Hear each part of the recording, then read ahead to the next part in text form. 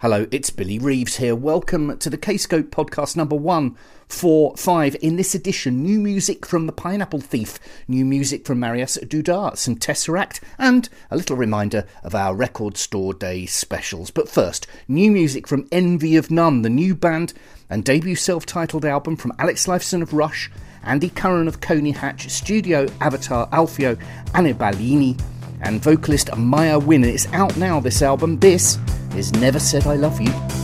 I know it took too long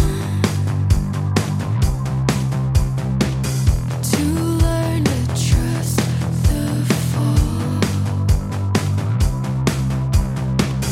For you I gave it all, to you. Nothing could stop my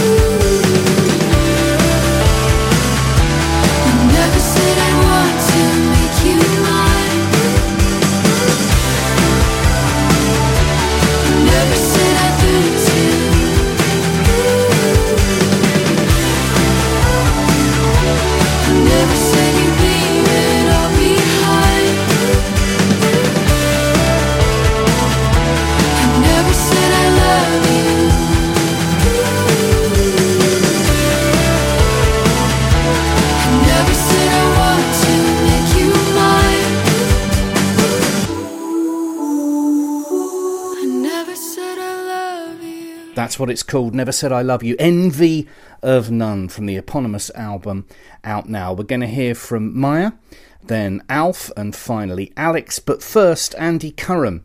And I asked Andy to start with how Envy of None got involved with Kscope in the first place. A very good friend of mine, Ivor Hamilton, who works in Toronto, used to be a DJ on the radio station CFNY that played probably the first alternative music here in Toronto.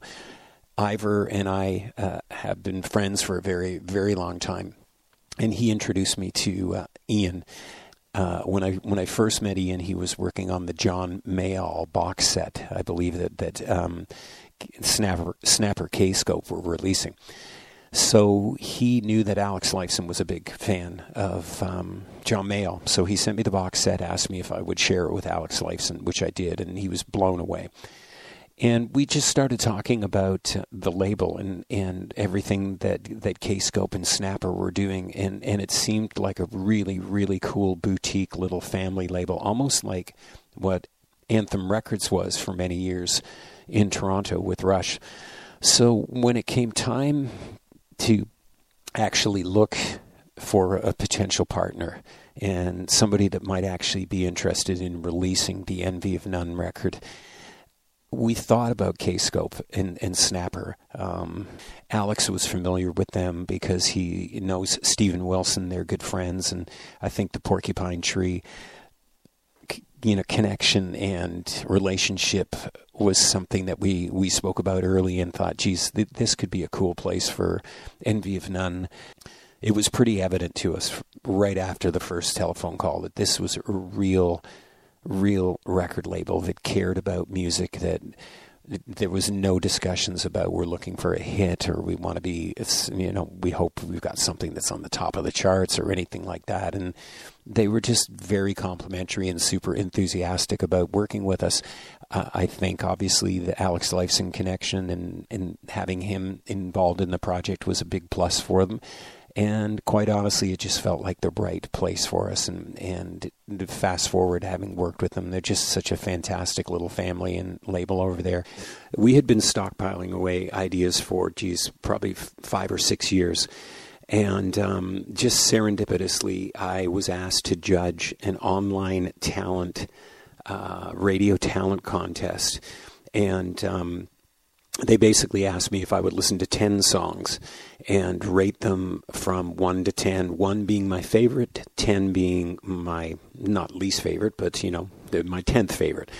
And send my answers off. And then later on, once the contest was wrapping up, they asked me if I would be available to have a mentoring call from a music industry expert. Now, who the hell dubbed me a music industry expert? I have no idea, but I graciously accepted. And fast forward, the person that I was going to be talking to on a Zoom call and mentor them and give them some advice was none other than our lovely lead vocalist, Miss Maya Wynn. I believe she was 21 at the time, and prior to the call, I asked her to send along 4 songs. And out of the 4 songs, there was one that particularly interested me, and it was very different from the other ones that she had written. Some of the beautiful vocal harmonies and some of the just layering and melody line ideas that everybody hears on Envy of None, they were evident in this one song that she had sent me. So I asked her, how she wrote that song and what the heck was going on there. Anyway, she mentioned that the person that she had written this song with had moved away, and she was no longer in contact with them. And somehow the conversation eventually got on to, would I be interested in working with her? And I think I had told her that I'd been working on these ideas with Al Fanabolini. So long story short, I ended up quite surprised that the conversation went down that road. And I sent her off some very Spartan ideas, some of them only as long as maybe 2 minutes, some of them 30 seconds. I think I sent off maybe a half a dozen of them and said, whichever one you like, start working on it.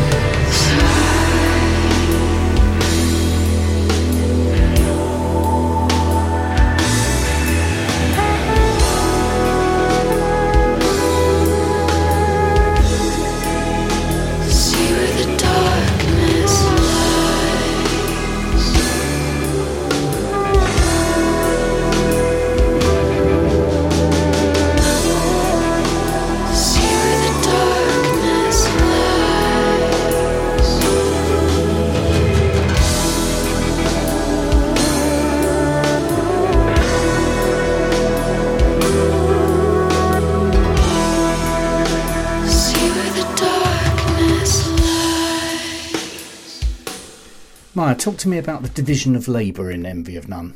I would say that everyone kind of had their own specific job on the record that was pretty much consistent throughout the whole process. Andy and Alf worked on a lot of those original song instrumental ideas together, and they sent me a big folder of them, and I just listened to them and looked at the song title, and then I would write lyrics and sort of base it on what was already there. And occasionally on a few of the songs, Andy would already have a couple of words or just a few short lyric ideas, and that would also help me have an idea of where to take the rest of the song. And then I would copy and paste certain sections of the song that felt like, oh, this is the verse, this is the chorus, and I would extend the instrumental, write out all of the lyrics and vocal melodies, and sort of complete the song and send it back. And then they would add more instrumental layers and ideas, and that's usually when Alex would add his guitar layers, and that would just really make it feel full and added all of these textures behind everything that was happening and dancing around everything, and it really just made the tracks feel really full and beautiful at the end of the process. There were a few songs that had a different process. Alex had a few instrumental tracks that he had already finished and released, and for those I just listened to it and looked at the song title and added vocals and lyrics that fit with what was already there. And then there was one song called Old Strings that I wrote, and I had recorded the whole thing already, and I just sent it to those guys, and they stripped out some of the instrumental layers, simplified it, and then just kept the synth layers that I had and my vocals, and then added other synths and other instrumental ideas and the guitars on top of that, and it turned out really beautiful. And I don't really think we had to critique each other throughout the process much. I think it was really that we had already critiqued ourselves a lot because we were producing our own sections. You know, we were all recording and producing in our own studios, and we had the time to sort of throw away all of the bad takes and the bad ideas and experiment, so that by the time we were sending each other tracks, everything was usually really good. You know, of course, we didn't use every single track. They would whittle it down. Alf and Andy would go through that process and take out anything that didn't work, but for the most part, we didn't really have to critique each other. Of course, we were honest with each other if there's anything we didn't like, but thankfully that didn't really happen much. It was mostly just positive, and we were enjoying all of the contributions that everyone contributed to the project. So, Alf, did the pandemic hold things up? By the time the pandemic hit, we had only really done, I think, 3 actual recording sessions, one with Tim Oxford to record his drum part, a couple with Maya to record vocals, and on those same sessions we did some drums in Hamilton. So there wasn't really a lot of studio recording going on for this project to begin with. And so by the time the pandemic hit, we'd already sort of established a way of working because we're in such diverse areas and so far apart. So exchanging files made the most amount of sense, and when the pandemic hit, really nothing changed. We just kept working. Alex, Andy, and I all live in Ontario, so when it came to the pandemic, you had directives coming from both the federal government and some coming from the provincial government, and, you know, there's going to be critics and there's going to be missteps, because let's face it, I don't think there's a playbook for this, and they're just trying to do the best that they possibly can, and I really do believe that. But we're not out of the woods. It's still here. People are still going into the hospital. People are still getting sick. So it's an ongoing process. And I just hope that, you know, they continue to make decisions that keep everyone's health in mind and make that the biggest priority. Yeah, man. So, Alex, finally from you then, is there going to be an Envy of None 2? I don't know. I think maybe there's a good chance that we're going to continue writing. I do have a folder on my desktop that Andy sent of some ideas for Envy of None 2, or as we like to call it, Eon number 2. We've all spoken about the pleasure that we've had working together and how fruitful it was, and I don't see why we wouldn't continue. It was a real treat to work together as a team. We shared files, and we all were involved in every aspect of it. And it was really a very democratic setup that we had. Everybody worked, everybody shared. It's all together, all for one for all. I think that doing another record soon would actually make sense. We seem to be on a flow in terms of ideas and how we hear the material of Envy of None. And the quality of the recording and mixing, there's a certain something about it that we really, really enjoyed. So I guess we'd definitely jump back into it. I know that I'd love to, and Andy would, and Maya's mentioned that she's up for it too, and of course Alf would be, so why not? Let's see what happens.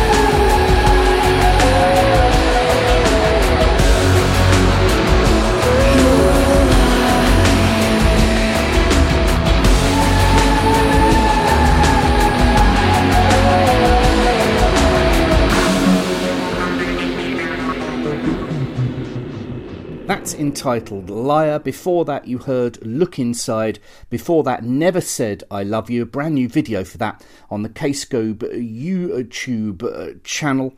The eponymous Envy of None LP is out now in all formats, including the special edition featuring a blue vinyl LP, 2 CDs, second disc including bonus tracks, remixes, instrumentals, a 28-page book with lyrics, and a track-by-track song guide by the band. My huge thanks to Alex, Andy, Alf and Maya for their time. Envy of None. Marius Dudar up next. This is entitled News from the World.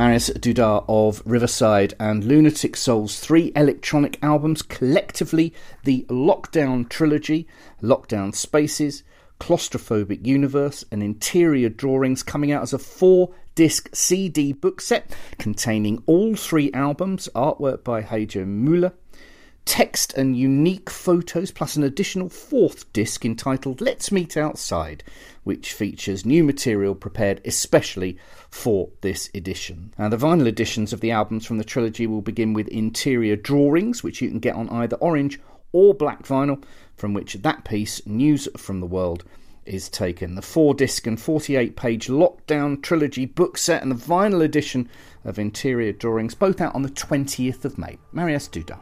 Kscope did a couple of picture discs for Record Store Day, still available now if you shop around. Manson's Attack of the Grey Lantern was one, and Tesseract's Polaris the other. This, from the latter, is Dystopia.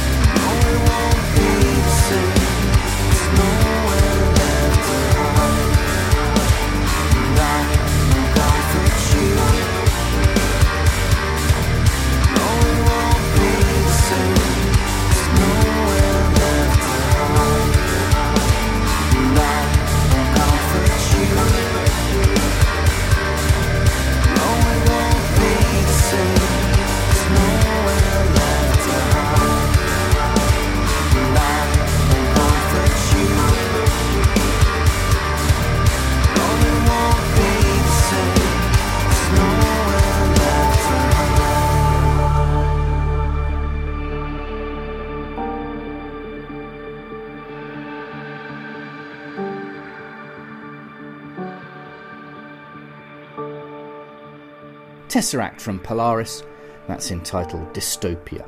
Now, the band recently released a double A-side in support of the Disasters and Emergencies Committee for Ukraine. Check out kscopemusic.com for details. Hopefully you'll see them at one of the European festivals that they'll be gracing in the summer.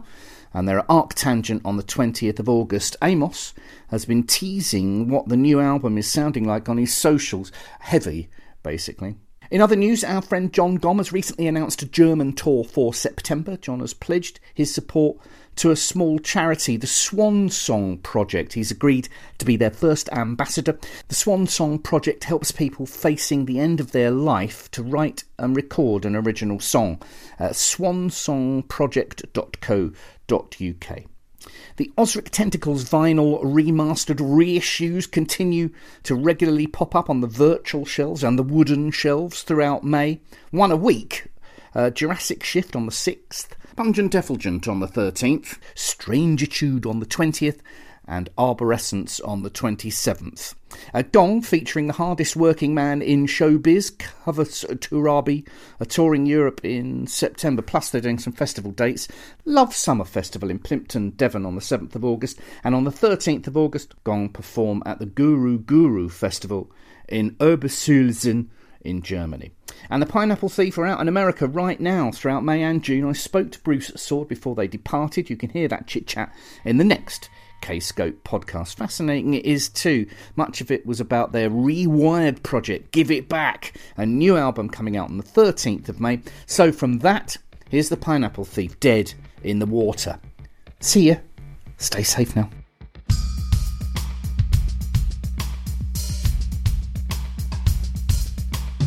One day, the last day, it was beauty to hold, take back, I would take back, I would claw back what they stole. Hold on just a little bit longer.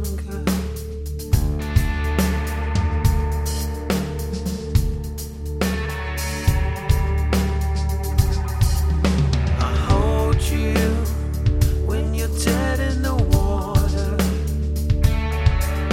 I hold you when you're dead in the water. Cry out, just you cry out. Will they answer your call? Sense of, make some sense of. Just don't try it at all. Hold on just a little bit longer.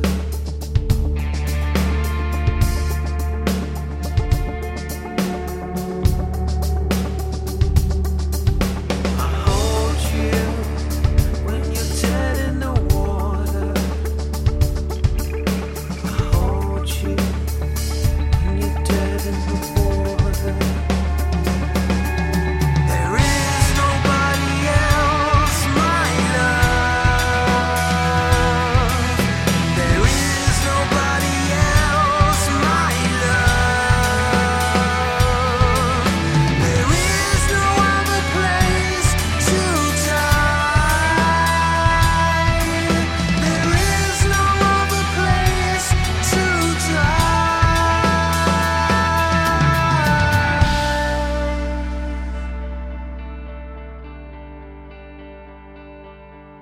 Except for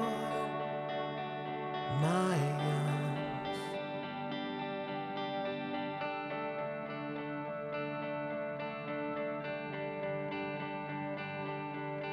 Except for my arms.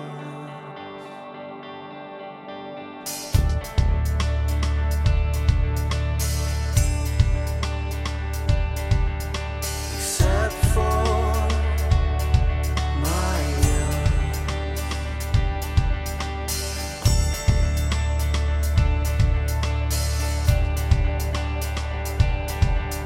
except